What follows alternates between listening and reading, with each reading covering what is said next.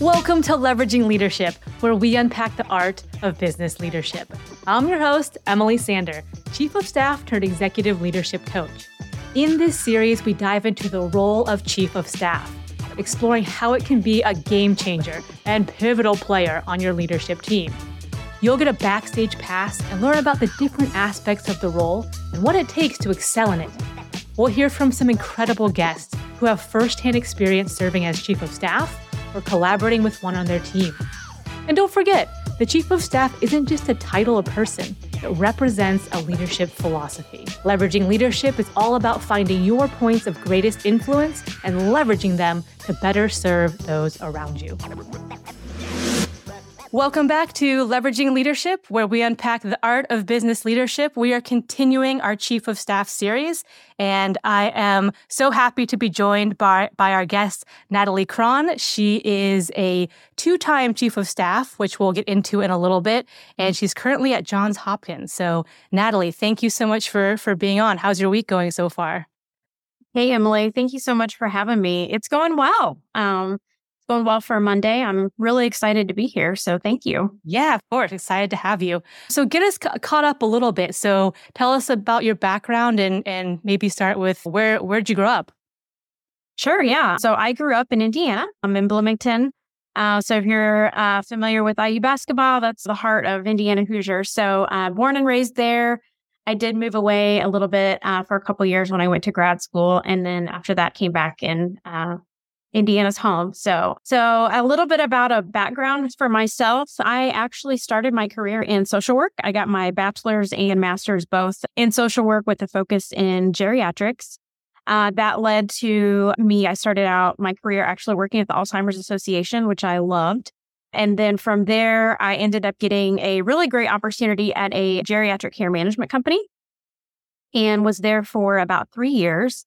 And did a lot of content creation, getting ready for geriatric care managers to go into the field and kind of have those active care plans with their clients. And unfortunately, after about 3 years, that company ceased. So I ended up getting into some IT consulting. One of the leaders that was at that company ended up going to a different company and had reached back out to me and said, "Hey, I've got this opportunity. Do you want to come work with me again?" And it ended up being great. I thought, this is a little out of my wheelhouse, but I'm going to try it. So I did some consulting for a few years and found that I really missed the healthcare side of things. But that's really where my role kind of switched from social work into more of what I call like morphed into project management. And so I decided, you know what, I really miss healthcare. And so then from there, I got a job working at a biopharmaceutical manufacturing company, Catalent, if you're familiar with that. So I worked there for a couple years, about 3 years as a project manager. And then I went to another company, Magellan Health, and that's where my role kind of really expanded into this chief of staff. So I started there as a senior project manager, worked there for a couple of years. My leader at the time, who I actually am privileged to work with again today, she got promoted in her role. So she was taking on more responsibility, additional scope. And she basically was like, "Hey, are you interested in expanding your role into more of a strategic type role instead of just project management type work?" And so I'm always up for learning new things and trying new things. And so I said, sure, let's try it out, adding more tools to my tool belt. So that was, 3 years ago when that happened. And so that's where my role kind of morphed from that project management more up to that strategic chief of staff type role. And then about a year and a half ago, I got the job that I'm in now at Johns Hopkins Health Plans. And I'm actually supporting my leader, the same one that I had at my previous company. So her and I work great together. And yeah, she's just a phenomenal leader. I'm really, really lucky to work with her. So you worked with her twice at two different companies, and it sounds like you're in kind of the project management world, and she noticed something and said, "Hey, do you want to take a more strategic role?" So just for that first instance of chief of staff and that first transition, what caught her attention, or did you know her before? Or how did that role, was that the very first role the company had as chief of staff? Great. Yeah, great questions. So no, I did not know her before. It was one of those relationships. We just worked really well together. Yeah. She's a very visionary leader. And I think what she saw in me, my organizational skills, my communication, just being able to connect with others and build that rapport. And I think just that combination of being able to execute out on a lot of those things that she kind of set her vision for at that company, I was kind of her right hand and was able to really execute out on that. Yeah. And then, walk me through the transition between the two chiefs of staff roles. So did your leader go first and then say, hey, I'm at this new company and do you want to be my chief of staff here? Or how did that come about? Yeah, that's a great question. So she did leave first. I was sad. So she got a great opportunity at Johns Hopkins. And so we were apart for about a year and a half, actually. And we stayed in contact. We would have monthly coffee chats. And we ended up developing a really great friendship as well. So we stayed in contact. And she reached back out to me and was like, hey, I really need you. And would you be interested in coming to work with me again? And I was like, absolutely. I mean, she's one of those leaders that I always tease her and say I would follow her anywhere because she's Isn't it great when someone says, hey, I really need you. Can you come? Yeah, totally. And I'm just like, okay, when can I start? But it worked out great. And so, just really happy that we were able to, our paths crossed again in a professional manner, which was great. Yeah. That's why, listener, you keep in touch with people, you network, you don't burn bridges. It's a small world. So true. It really, really is. You're absolutely right on that, Emily. And so tell me about were there similarities between the jobs? Where I've done this before. I know how to do this part of chief of staff. And somewhere it was like, whoa, okay, this is way different company, different team. Tell me about the comparison. Yeah. So I think for me in the beginning, it was just like with any job, there's a learning curve, obviously. And so it was learning about the business. It was similar, but it was obviously different. And so new players, new team. So it was just kind of that first few 6 months or so, it was kind of feeling my way around. Who's who and who do I go to for this? And what's this person and this team responsible for? And so it was just kind of like feeling my way around and learning and just taking it all in. And then, a lot of it, so many similarities. I mean, obviously it was a learning jump for me, which is one of my strengths, actually, which I'll probably talk about later. But so it was very motivating for me to learn all these new things. But I leaned back into the things that I learned at my previous role with her. And I think what helped me honestly most is I knew her style. I knew what she needed, what she wanted, what she's looking for. And it's that part of that chief of staff principal relationship where you just learn what their style is and you're able to kind of hone in on that. And so I think that was really helpful for me, having worked with her before. I wasn't trying to come in brand new, working with a new leader and trying to figure out their leadership style and how they do things. I was already accustomed to that. And so I think that was really helpful for me and beneficial with the transition because I knew her. But there was definitely a lot of learning to be done and kind of figuring out where things are at and what needed my attention versus just kind of understanding what her priorities were at the time. So, no, that makes a lot of sense. And when new chiefs of staff come in, I have chiefs of staff who it's a new role entirely at that company. They don't know their principal. They don't know the company or industry or the internal. And it's just like this, it's a tall task, right? So I think you had at least one piece or advantage in there where you knew your principal and you knew her work style. And I was wondering, because you knew that and you were still learning the rest of the leadership team and your colleagues and all of the rest, but could you translate what your leader was saying to others right away and help them understand, here's what she wants to have happen there? Yeah, that's a great question. I feel like so much of my role is a lot of that. I mean, even today, it's being able to translate, okay, here's what I know she's looking for and thinking about it in a different way to help them see things like this is maybe, have we thought about doing it this way? Or she's empowering us to really come up with this, whatever that deliverable is. And so it's a lot of taking what I know is kind of in her head and being able to translate that to the team so that they're able to also see what she's looking for. So I think that's a big piece of my role. And I know she's really big on self-development and self-awareness and all these things. And one of the first things in our interactions, which you sent me your Clifton Strengths profile, said here, and learning was at the top, which I was like, not surprising at all. So tell me a little bit about how those types of assessments are used in your org. Yeah, I I love all those like assessment type stuff. But this one was probably honestly one of my favorites because it honestly was just really insightful for me because of my different career paths that I took that I was kind of alluding to earlier.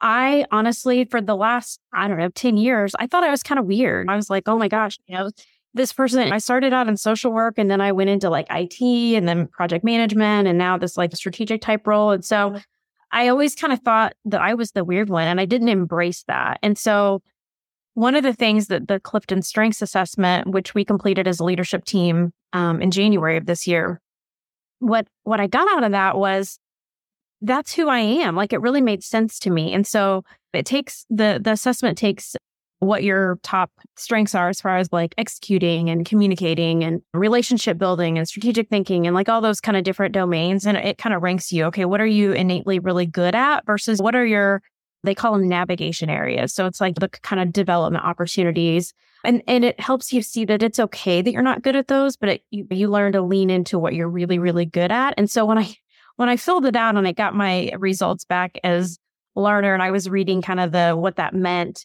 it was just like a light bulb went off for me. I was like, my life makes sense now. Like that motivates me to learn new things. And so it just made sense like why I kind of switched paths into my career kind of earlier on and kind of got me to where I am today because I love to learn. I'm always like reading leadership books and listening to podcasts and things like that. And so it was just so insightful. So what I appreciate about my leader is she really also is all about helping us lean into our strengths and helping us not just to understand them, but also to use them. And so we talk a lot about the strengths as a leadership team. And actually, one of the things that she implemented about a little over a year ago, was something we call Coaching Fridays.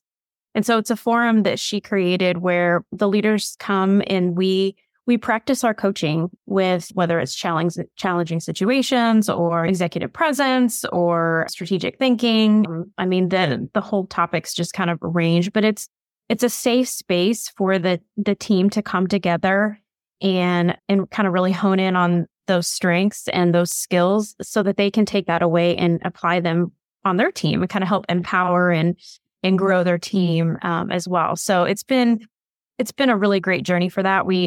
Like I said, she started it over a year ago. And so it's something that I've stepped into and kind of am facilitating. So just to jump in, I'm really interested in that piece. So is that, you said every Friday, and is it like an hour long? Does someone lead it? Is there a question or topic? Yeah, great question. So it's every other week for an hour. And so I typically lead it, but we do a lot of like breakout sessions where we do a lot of self-awareness exercises like, gosh, I'm trying to think of a couple we did, like understanding your why. And we practice a lot of like active listening. And we did one on like spheres of influence and like figuring out what things you can control versus what things you can't control and learning to let go of those things that you can't control. And so yeah, it's basically I took a survey of our leadership team and I'm like, hey, what's important to you? What do you want to get out of these Coaching Friday sessions? Like what topics do you want to talk through and kind of learn and kind of practice on? And so that survey came back and got a lot of great feedback on, hey, I want to learn about this, or can we talk about this? And randomly I'll get like an IM or an email like, hey, can we add this topic to Coaching Friday? And so it's been great because it's very interactive. Usually the format of it, like I spend like the first like 10 minutes just introing the topic, kind of what it is, why it's important in leadership. And then we usually have some sort of a breakout session where we get into smaller groups and kind of coach each other and practice those coaching skills so that they can ultimately take that away and use it with their teams. Wow. That sounds amazing. I think it's amazing that you and your leader and your team have dedicated that time to do these things. And it sounds like, is it with your leadership team? Is it open to any member of the leadership team?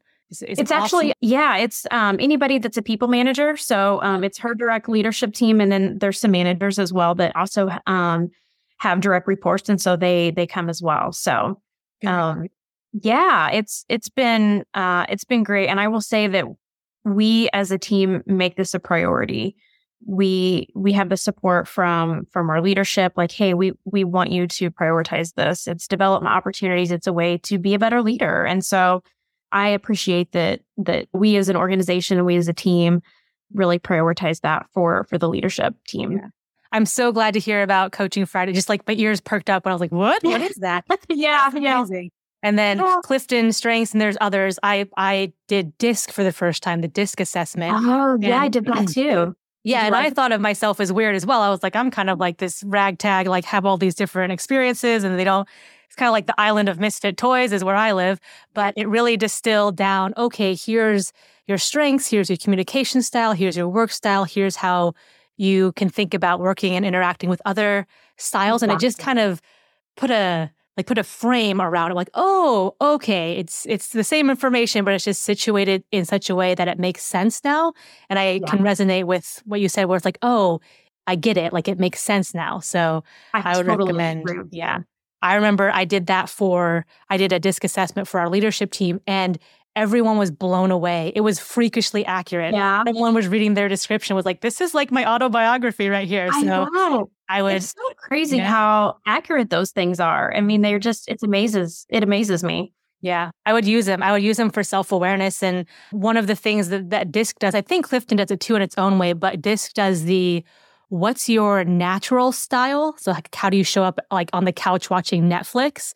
And then what's your adapted style, which is like, how do you show up at the office because you think that's how you need to show up to be successful?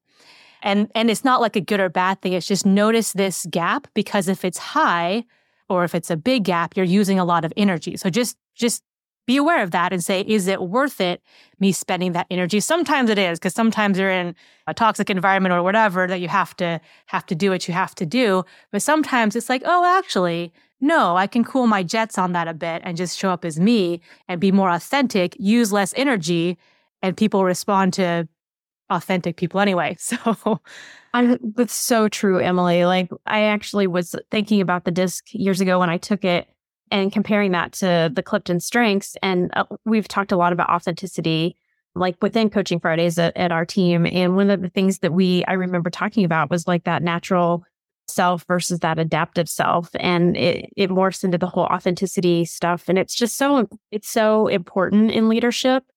So yeah, it's fascinating. I know that's big to you because you and your leader, I think, spoke at a panel at Johns Hopkins. I think it was an internal panel on authenticity. And so I was wondering why that was such a big topic for you and your leader. And also, what are the benefits of focusing on that? And what are some of the challenges of having people show up authentically in their work?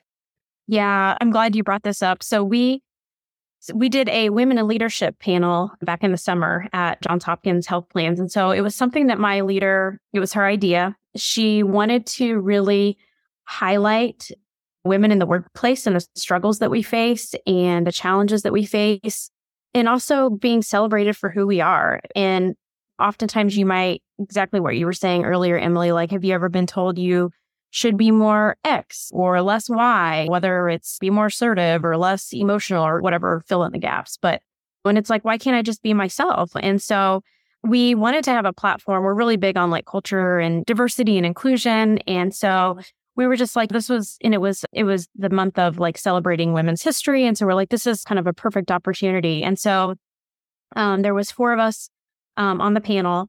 And yeah, it was just kind of an open conversation around what does authenticity mean and how important is that in leadership, and especially being a woman in the workplace, and just being open and being vulnerable to sharing, hey, there's challenges that we face, and we shouldn't be ashamed of that. We should talk about it and be open. That's how we can kind of progress and move forward. And so it was just a really, really insightful, the things that the panelists shared. Because you figure out who you are, you learn about others and their struggles that they face. And a lot of it's the same challenges, different workplaces or things like that. And so it was just a really powerful forum to kind of raise awareness for that topic around just leaning into being your authentic self as a woman in the workplace, because we do have a voice and we do matter. And it's being more acceptable to that. And women have a seat at the table, and we should be there. There's no reason why we can't. And so but there's a lot of struggles and challenges, obviously, to get there for a lot of women. And so just being open and talking about them, having that chance to just share those experiences with other women, it was really empowering. It was actually one of our larger events that we had as far as attendance wise. So it was definitely a topic that resonated with a lot of folks. And there was several men there. It wasn't just, it was open to anybody, not just the women. Wow, that's amazing. Yeah, and I think the authenticity conversation, the reaction I get from some people, not all people, but some people like, oh, that's soft. That's a nice to have. And it's like, hey, we talk about that gap between your natural and adaptive, how you self or style, how you show up. If you're having team members spend a whole bunch of energy filling that gap, they're not as productive in your organization. And they also are probably not bringing up as creative or original ideas as they could if you allowed them to be a little bit more themselves, because they're probably scared to. And so you're missing out on like learning and development and product vision and all of those different things. And so I think as a chief of staff or a CEO or any leader, even if you don't officially lead a team, what are you doing to help people be authentic in the workplace and show up as just themselves? Not to say that people need to show up in their PJs right off of the Netflix couch or whatever, but there is some boundaries there. And that doesn't mean you're not making people accountable or holding people accountable, but having them be comfortable when they show up and they're giving all the attention to the things you want them to give attention to. I think it sounds like you as chief of staff and your leader are very aware and kind of attuned to that. And I suspect that it helps you and the team. Oh, absolutely. Yeah. And it's so interesting because we also want to create a safe space to fail and make mistakes because that's how we learn. And so it's being okay to fail and, hey, I made a mistake and, how I learned from this. And so it's just being able to be yourself and sharing, hey, if something pops up that, I'll tell you a quick story, though, about that. So one of my fears that was reflected in my DISC report, by the way, was I don't like to be wrong, and especially wrong in front of people. So I don't like being, quote unquote, caught making a mistake. And so that was like my greatest fear, like a visceral, like very deeply held fear. And so I would hide all of my, when I made a mistake, I would try to hide it, or I would try to make it so I didn't make a mistake. I would do that. And what I found when I flipped the script on that and I stood up in front of my team, I was leading the team meeting and said, hey, here's something last week where I messed up and here's what we're doing about it. And thanks, Jessica, for picking up the slack or catching that thing. I saw people's faces light up. Like, oh, cool. Like, well, no problem, because I do this all the time. Or like, hey, don't worry, we got your back. It just changed the dynamic in that room in such a positive way. And I was like, whoa.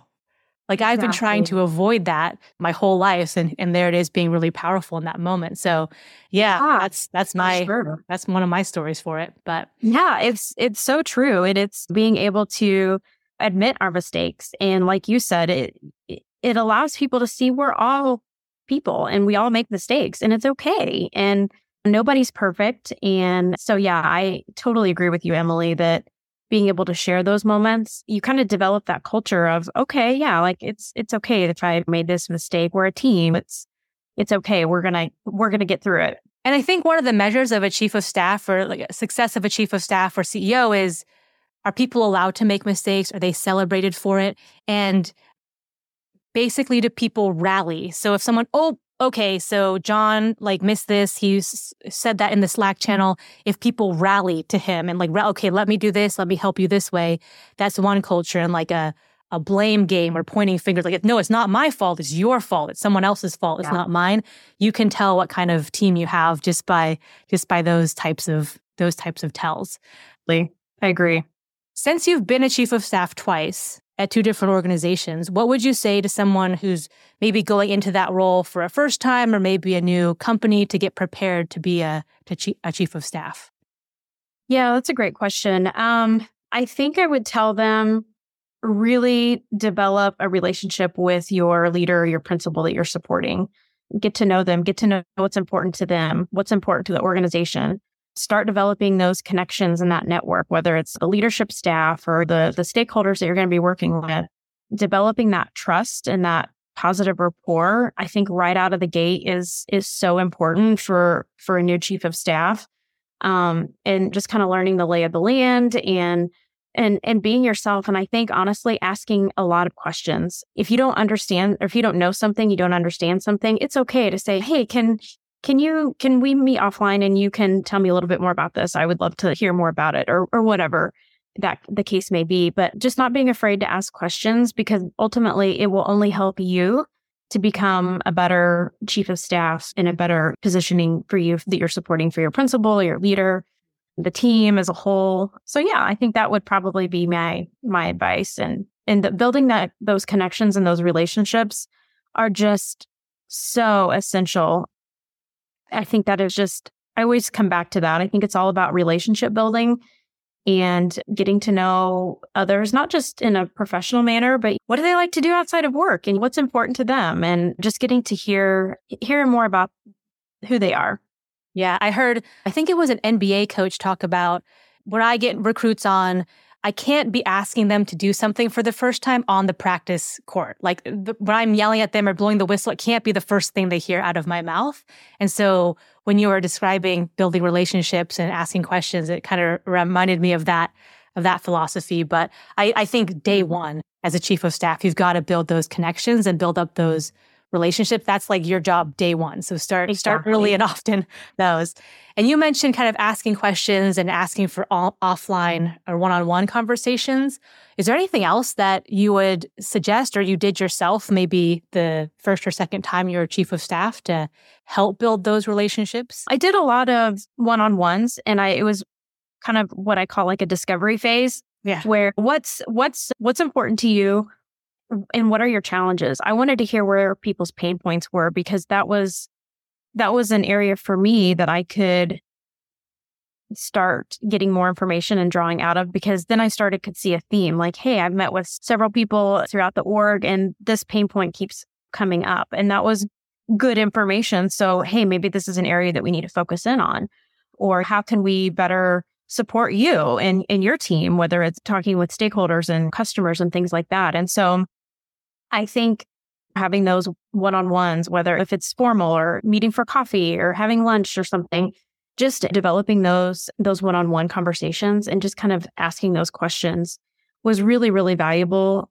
for me as I was kind of learning more about the role and about the business that I was in. And so I think that also is really helpful, just to kind of have that discovery phase where you're just kind of asking a lot of questions. Where are the challenges that they see and what keeps you up at night? What gives you heartburn? All those types of questions. I think those are always good to ask, so you can kind of get a better understanding of where there might be opportunities for improvement.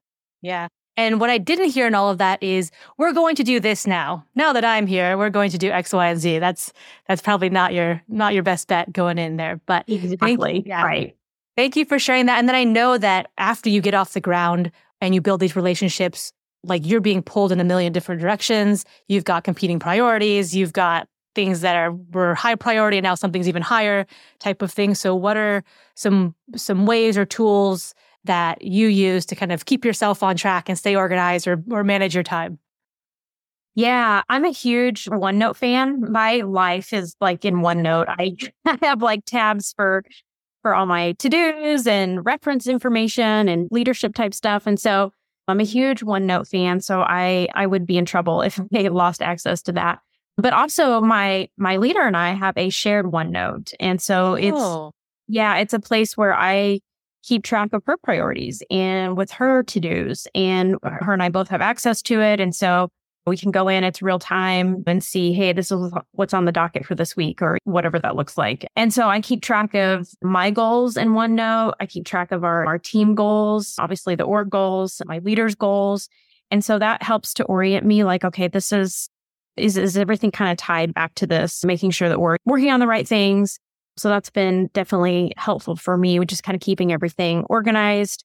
Another tool I love is PowerPoint. So I create a lot of executive decks and preparing for leadership on sites and things like that. And so PowerPoint's kind of my go-to as far as getting a summary ready and what is my audience, what do they care about? What do I need to push to them so that they can make business decisions off of, things like that. So really love PowerPoint too. Outlook, obviously, probably a lot of chiefs of staff, they have the color coding, the organization piece, but yeah, basically, within my to-do list, I prioritize. So every week I kind of look at, okay, here's my list of, let's say, 10 things that I need to, that are on my plate. What are the top 3 things that I have to get done this week? Or kind of understanding that from my leader too. Like what are her priorities? What do we need to make sure that we're moving on this week? And coming up with a plan of, okay, here's how we're going to tackle that. So that's worked really great for her and I. But yeah, I would say OneNote is kind of my go-to for things like that. I definitely would be lost without it. I know a lot of people like OneNote. Yeah, for sure. And then since you've worked with your leader twice now, are there any memorable requests that have come that are like, what is that? Or like, that's super challenging, or that sounds odd. Just any fun ones that's like, oh, I guess I'm chief of staff now. I guess I'm on point for that. I can't think of anything off the top of my head. I would say that every day is different. And so it's a variety. Some days my focus is on strategic type stuff and planning for a leadership on site, versus the next day I might be kind of in the weeds a little bit more, trying to figure out, okay, what is this data telling me and what's the story here? And so I think that's the uniqueness about the role that I love, is there's no 2 days that are the same. And so I'm constantly doing different things or figuring out a better ways for improvement or efficiency wise. A lot of that comes to mind. And ultimately my goal as a chief of staff is I want to help the team and my leader to shine. And so how can I best put my foot forward so that we can meet those objectives for our organization and for our team, and doing a lot of that chief of staff strategic type stuff in order to prep them for that so that we can meet our goals and kind of execute out on the vision. You will definitely not be bored as chief of staff. I was talking to someone who is thinking about the role, and I was like, why are you thinking about going to a new role? And she was like, well, I get bored a lot and I just don't want to be bored. And I was like, chief of staff is for you. That's the role. Exactly. You can say a lot of things about the chief of staff role. Boring is not one of them. So. Definitely not. Definitely. Yeah. No, I 100% agree. Very cool. So bonus question for you. If you could create a chief of staff themed cocktail, what would some of the ingredients be? Oh gosh, that is such a great question. So my husband and I actually recently went out to dinner, and they had the holiday cocktail list out on their menu. And one of them was holiday sangria. And I used to not be a sangria fan, but this one had 8 different ingredients in it. And it was so good, but it had wine, it had apple brandy in it, and it had 4 different fruits in it. It had cinnamon and just this whole concoction. It was so good. And it wasn't too sweet, which I was like, oh, it might be too sweet. But I would say a sangria type cocktail, because it has a little bit of everything in it, which kind of goes back to what we were just talking about. It's a variety. It's not just wine or just beer or whatever that. A little bite to it too, not too sweet. Exactly. Right. So I would have to go with maybe a sangria, just because of all the different things that make up that drink, and I think that's representative of what we are as chiefs of staff and the role we are. Awesome answer. I'm going to end it on that one. So it's cheers, sangria. Cheers to you, Natalie. Thank you so much for being on. It was a pleasure talking to you, and I know everyone will get a lot out of this conversation. So thank you once again. Appreciate you. Thank you so much, Emily, for having me. I appreciate you too. If you're not interested in gaining valuable knowledge and becoming a better leader, then by all means, don't subscribe.